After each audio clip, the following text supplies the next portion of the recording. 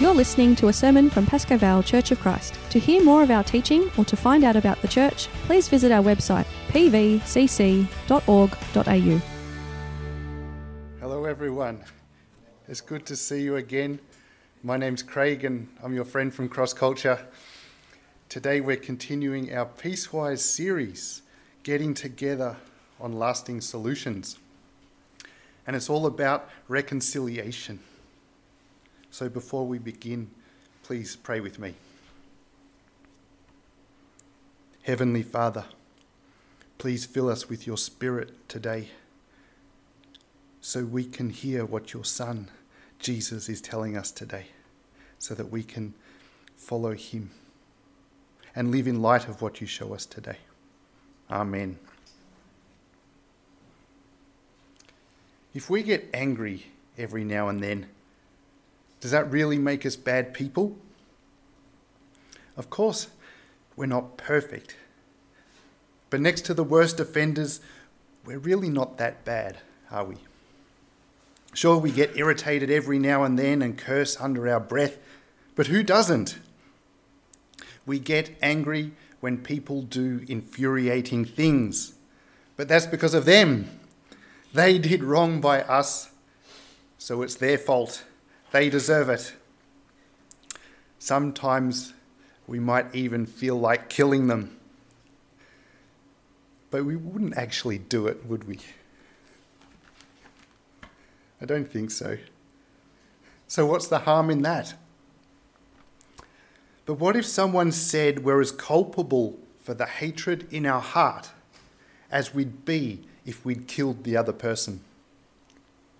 We'd think, well, that's a bit over the top. If that were the case, what's the point? How is it even possible to change? He just makes me so angry. I feel like I could explode. So are we condemned to a lifetime of futile anger, conflict, and in the end, judgment? Today we'll see that there is good news. That Jesus shows us a new way forward in our disputes and a new way that he not only shows us, but makes possible in our lives. First, Jesus warns us, don't be angry against your brother. His message comes as part of a radical new teaching, both for his first Jewish hearers and for us here today. In his Sermon on the Mount, Jesus corrects and extends the Pharisaic teaching of Old Testament law with the pattern, you have heard that it was said, but I say to you. He doesn't nullify, replace, or alter God's commands. Rather, he establishes their true intent and purposes. Jesus shows us his authority as God when he says how God's people are to live out God's word. So we should understand Jesus' message today in light of his opening remark. Do not think that I have come to abolish the law or the prophets. I have not come to abolish them, but to fulfill them. All the law and the prophets point to Jesus, and he fulfilled all their demands on our behalf through his obedient life. And here he shows his disciples and he shows us how to live in the new way of God's kingdom. He shows us that we must be perfect in the way of our perfect Heavenly Father. Yet none of us is perfect. But don't worry, Jesus will graciously provide our needs. So what is he showing us today? Jesus says in verse 21, you have heard that it was said to those of old, you shall not murder, and whoever murders will be liable to judgment. This saying to those of old is not God's law verbatim, but the limited way in which the law was taught by the scribes and Pharisees. In the following, "But I say to you" statement, Jesus corrects the Pharisees' teaching and reveals the penetrating implications of God's word. He says, "But I say to you that everyone who is angry with his brother will be liable to judgment. Whoever insults his brother will be liable to the council, and whoever says, 'You fool,' will be liable to the hell of fire." Jesus gets to the heart of God's command not to murder and its full significance in our lives. Anger, insult, and malice towards your brother is committed in the same spirit as murder, and likewise is liable to judgment. The anger Jesus refers to is not that which rightly rebukes a person's sin. Jesus himself did this when he referred to others as fool and you brood of vipers in reference to their sin. The anger he refers to is that which is willfully hostile, hateful towards another human being. And it's so easy for us to slide from our righteous anger at sin to hostile anger aimed at another person with the intent to wound and to crush. This is at the heart of murder. God prohibited murdering another human well before the law, because we are the one creature in the whole universe whom God made in his image. And so the one who is angry against another person is liable to judgment, because from the heart he hates someone bearing God's likeness. God intends not only to prohibit the act of murder, but also the anger, insult, and abuse that are committed in the same vein. God is concerned not only with our acts, but with our heart behind the acts. We haven't murdered anyone. At least looking around, I don't think anyone here has. So if we're only concerned with the exterior act like the Pharisees, then we're doing okay. But how often has our heart seethed with anger at another person? How often have we cursed at someone under our breath, at home, at work, or when some crazy person cuts us off in traffic? What about the husband who yells at his wife when he can't tolerate the nagging anymore? Or the wife who screams at her husband because he's done the same infuriating thing again and again and again? Sometimes our heart's problem is most clearly illustrated in children, when they only have the words to blurt out the plain truth, "I hate you, I wish you'd die." So God shows us that our hearts are corrupted by sin. Our hearts tend to anger, insult, and abuse, which are in the vein of murder. But inversely, I don't want to leave you with that. Inversely, the positive intent of the law leads us to love God with all our heart, soul, mind, and strength, and to love our neighbour as ourself. Jesus shows us how to live, not according to the literal lowest bar of the law, but according to the unbounded, fullest way of love. A love that flows from our heart and extends to reconcile with the people in our lives. But we can't do this on our own. We need God's love for us. We need to know God's love for us. We need God's love to transform us and to restore our relationships. So ask God to penetrate your heart with his love, his word, and to transform you by his Spirit, so that we don't act in hatred and enmity against our brother or sister, but so that we love from the heart the people we have in our lives. Love from the heart the people we have in our lives. So if Jesus warns us against anger and hostility, to instead love others, what should we do when we fall out with someone? What should we do? We see today that when someone bears a grudge against us, we are to go and be reconciled. Jesus says in verses 23 and 24, "So if you are offering your gift at the altar and there remember that your brother has something against you, leave your gift there before the altar and go.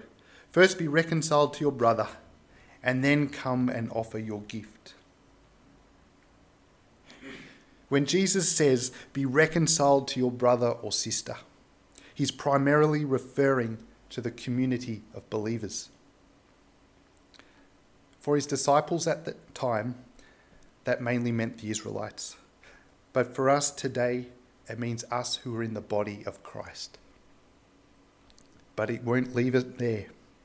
Don't worry, as we'll see, he'll broaden the scope.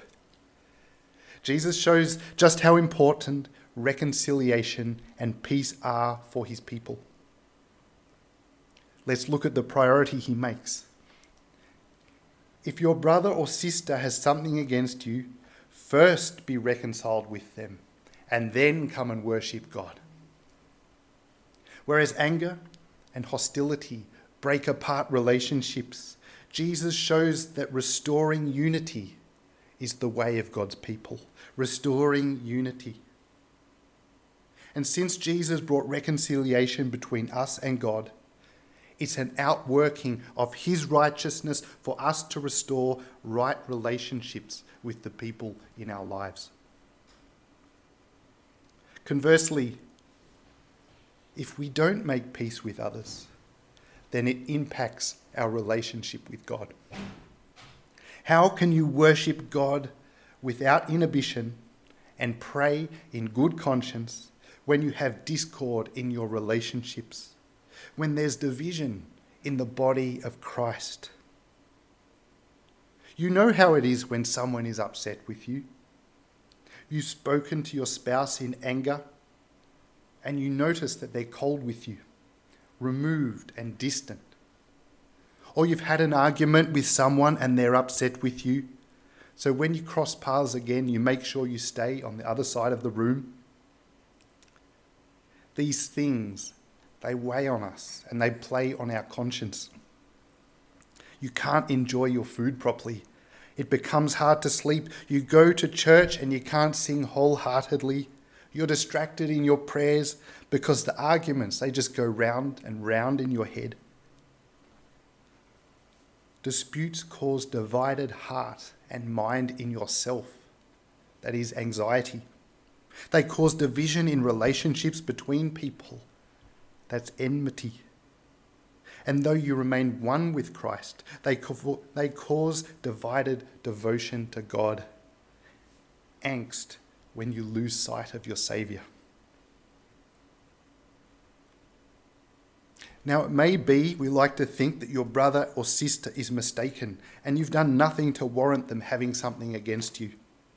Our pride, our self-deception will angle for this more than is truly the case. And we'll defend ourselves and we'll say that taking offence is their own mistake. But if there's any substance to Jesus' words, if there's any substance to what someone has against us, then the implication is that we've wronged them. In either case, we need to go and rectify the relationship with them. So if your brother or your sister has anything against you, if there's any grudge or bitter division in your relationship, Jesus says to you and to me, go and be reconciled. Go and be reconciled to your spouse, your children, your parents, your brother or sister in the body of Christ, and then come and worship God. Let's not come and perform ritual acts of worship in church while neglecting our relationships and carrying grudges. First, seek the righteousness of God's kingdom in your relationships, and then come and offer your wholehearted worship to God.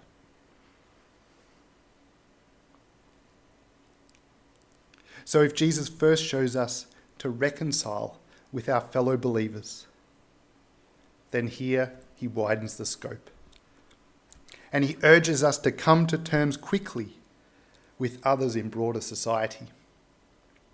He says in verses 25 and 26, "Come to terms quickly with your accuser while you are going with him to court, lest your accuser hand you over to the judge and the judge to the guard, and you be put in prison.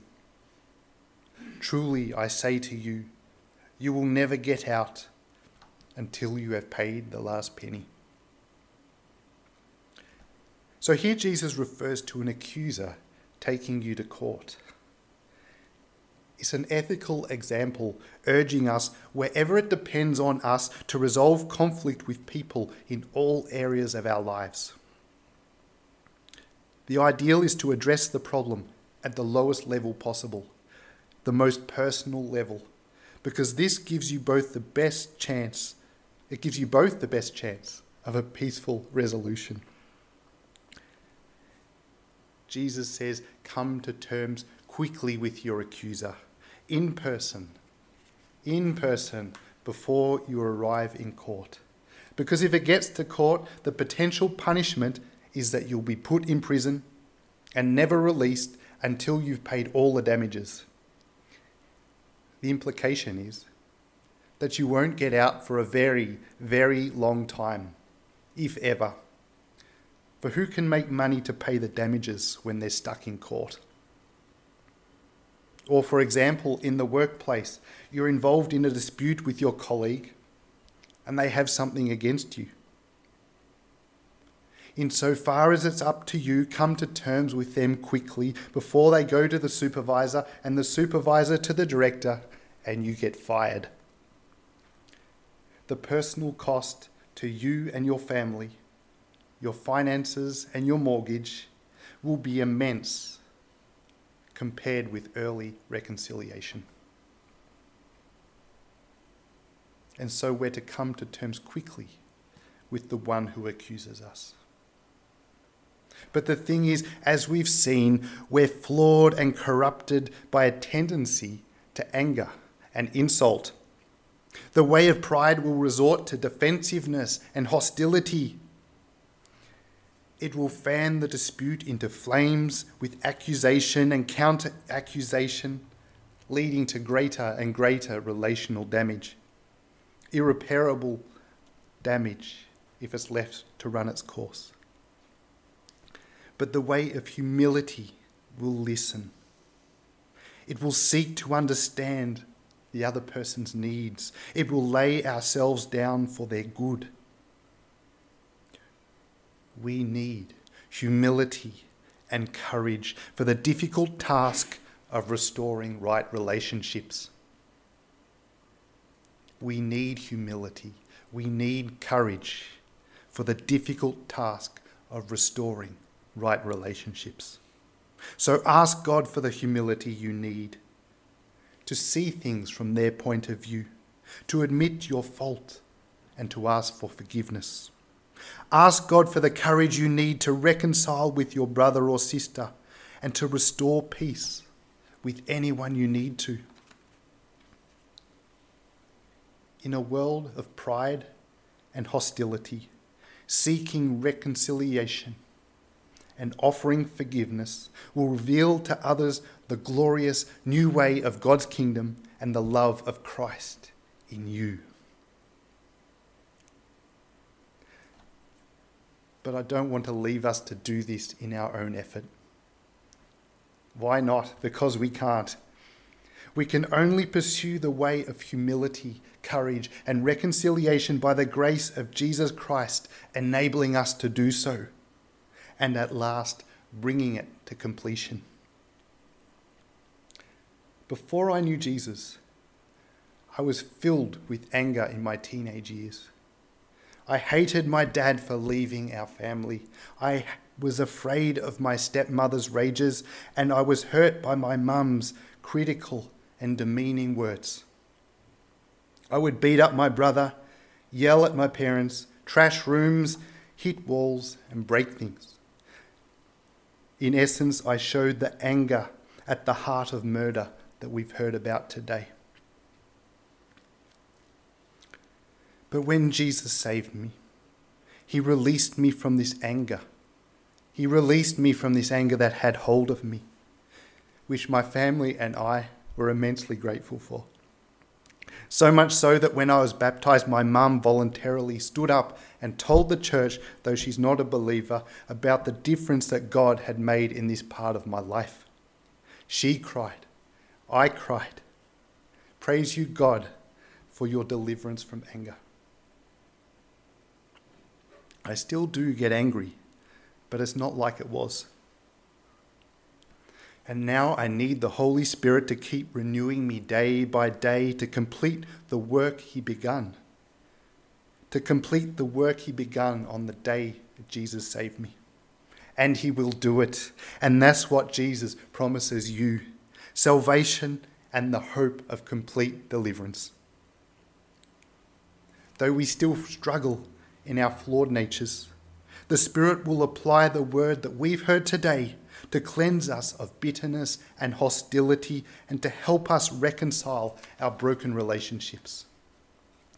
And Jesus is faithful.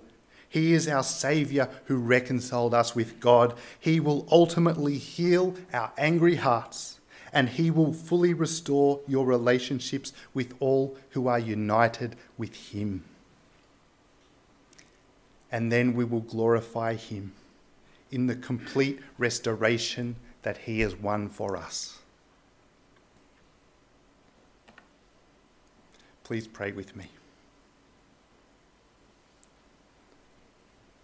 Heavenly Father, penetrate our hearts with your love and your word and transform us by your Spirit, so that we don't act in anger and enmity with our brothers and sisters.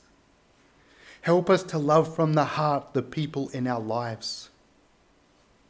When we have disputes with anyone, give us the humility and courage we need to pursue reconciliation with them. And please, we beg, establish your peace in our relationships, so that all who see what you've done give glory to you. In Jesus' name we pray. Amen.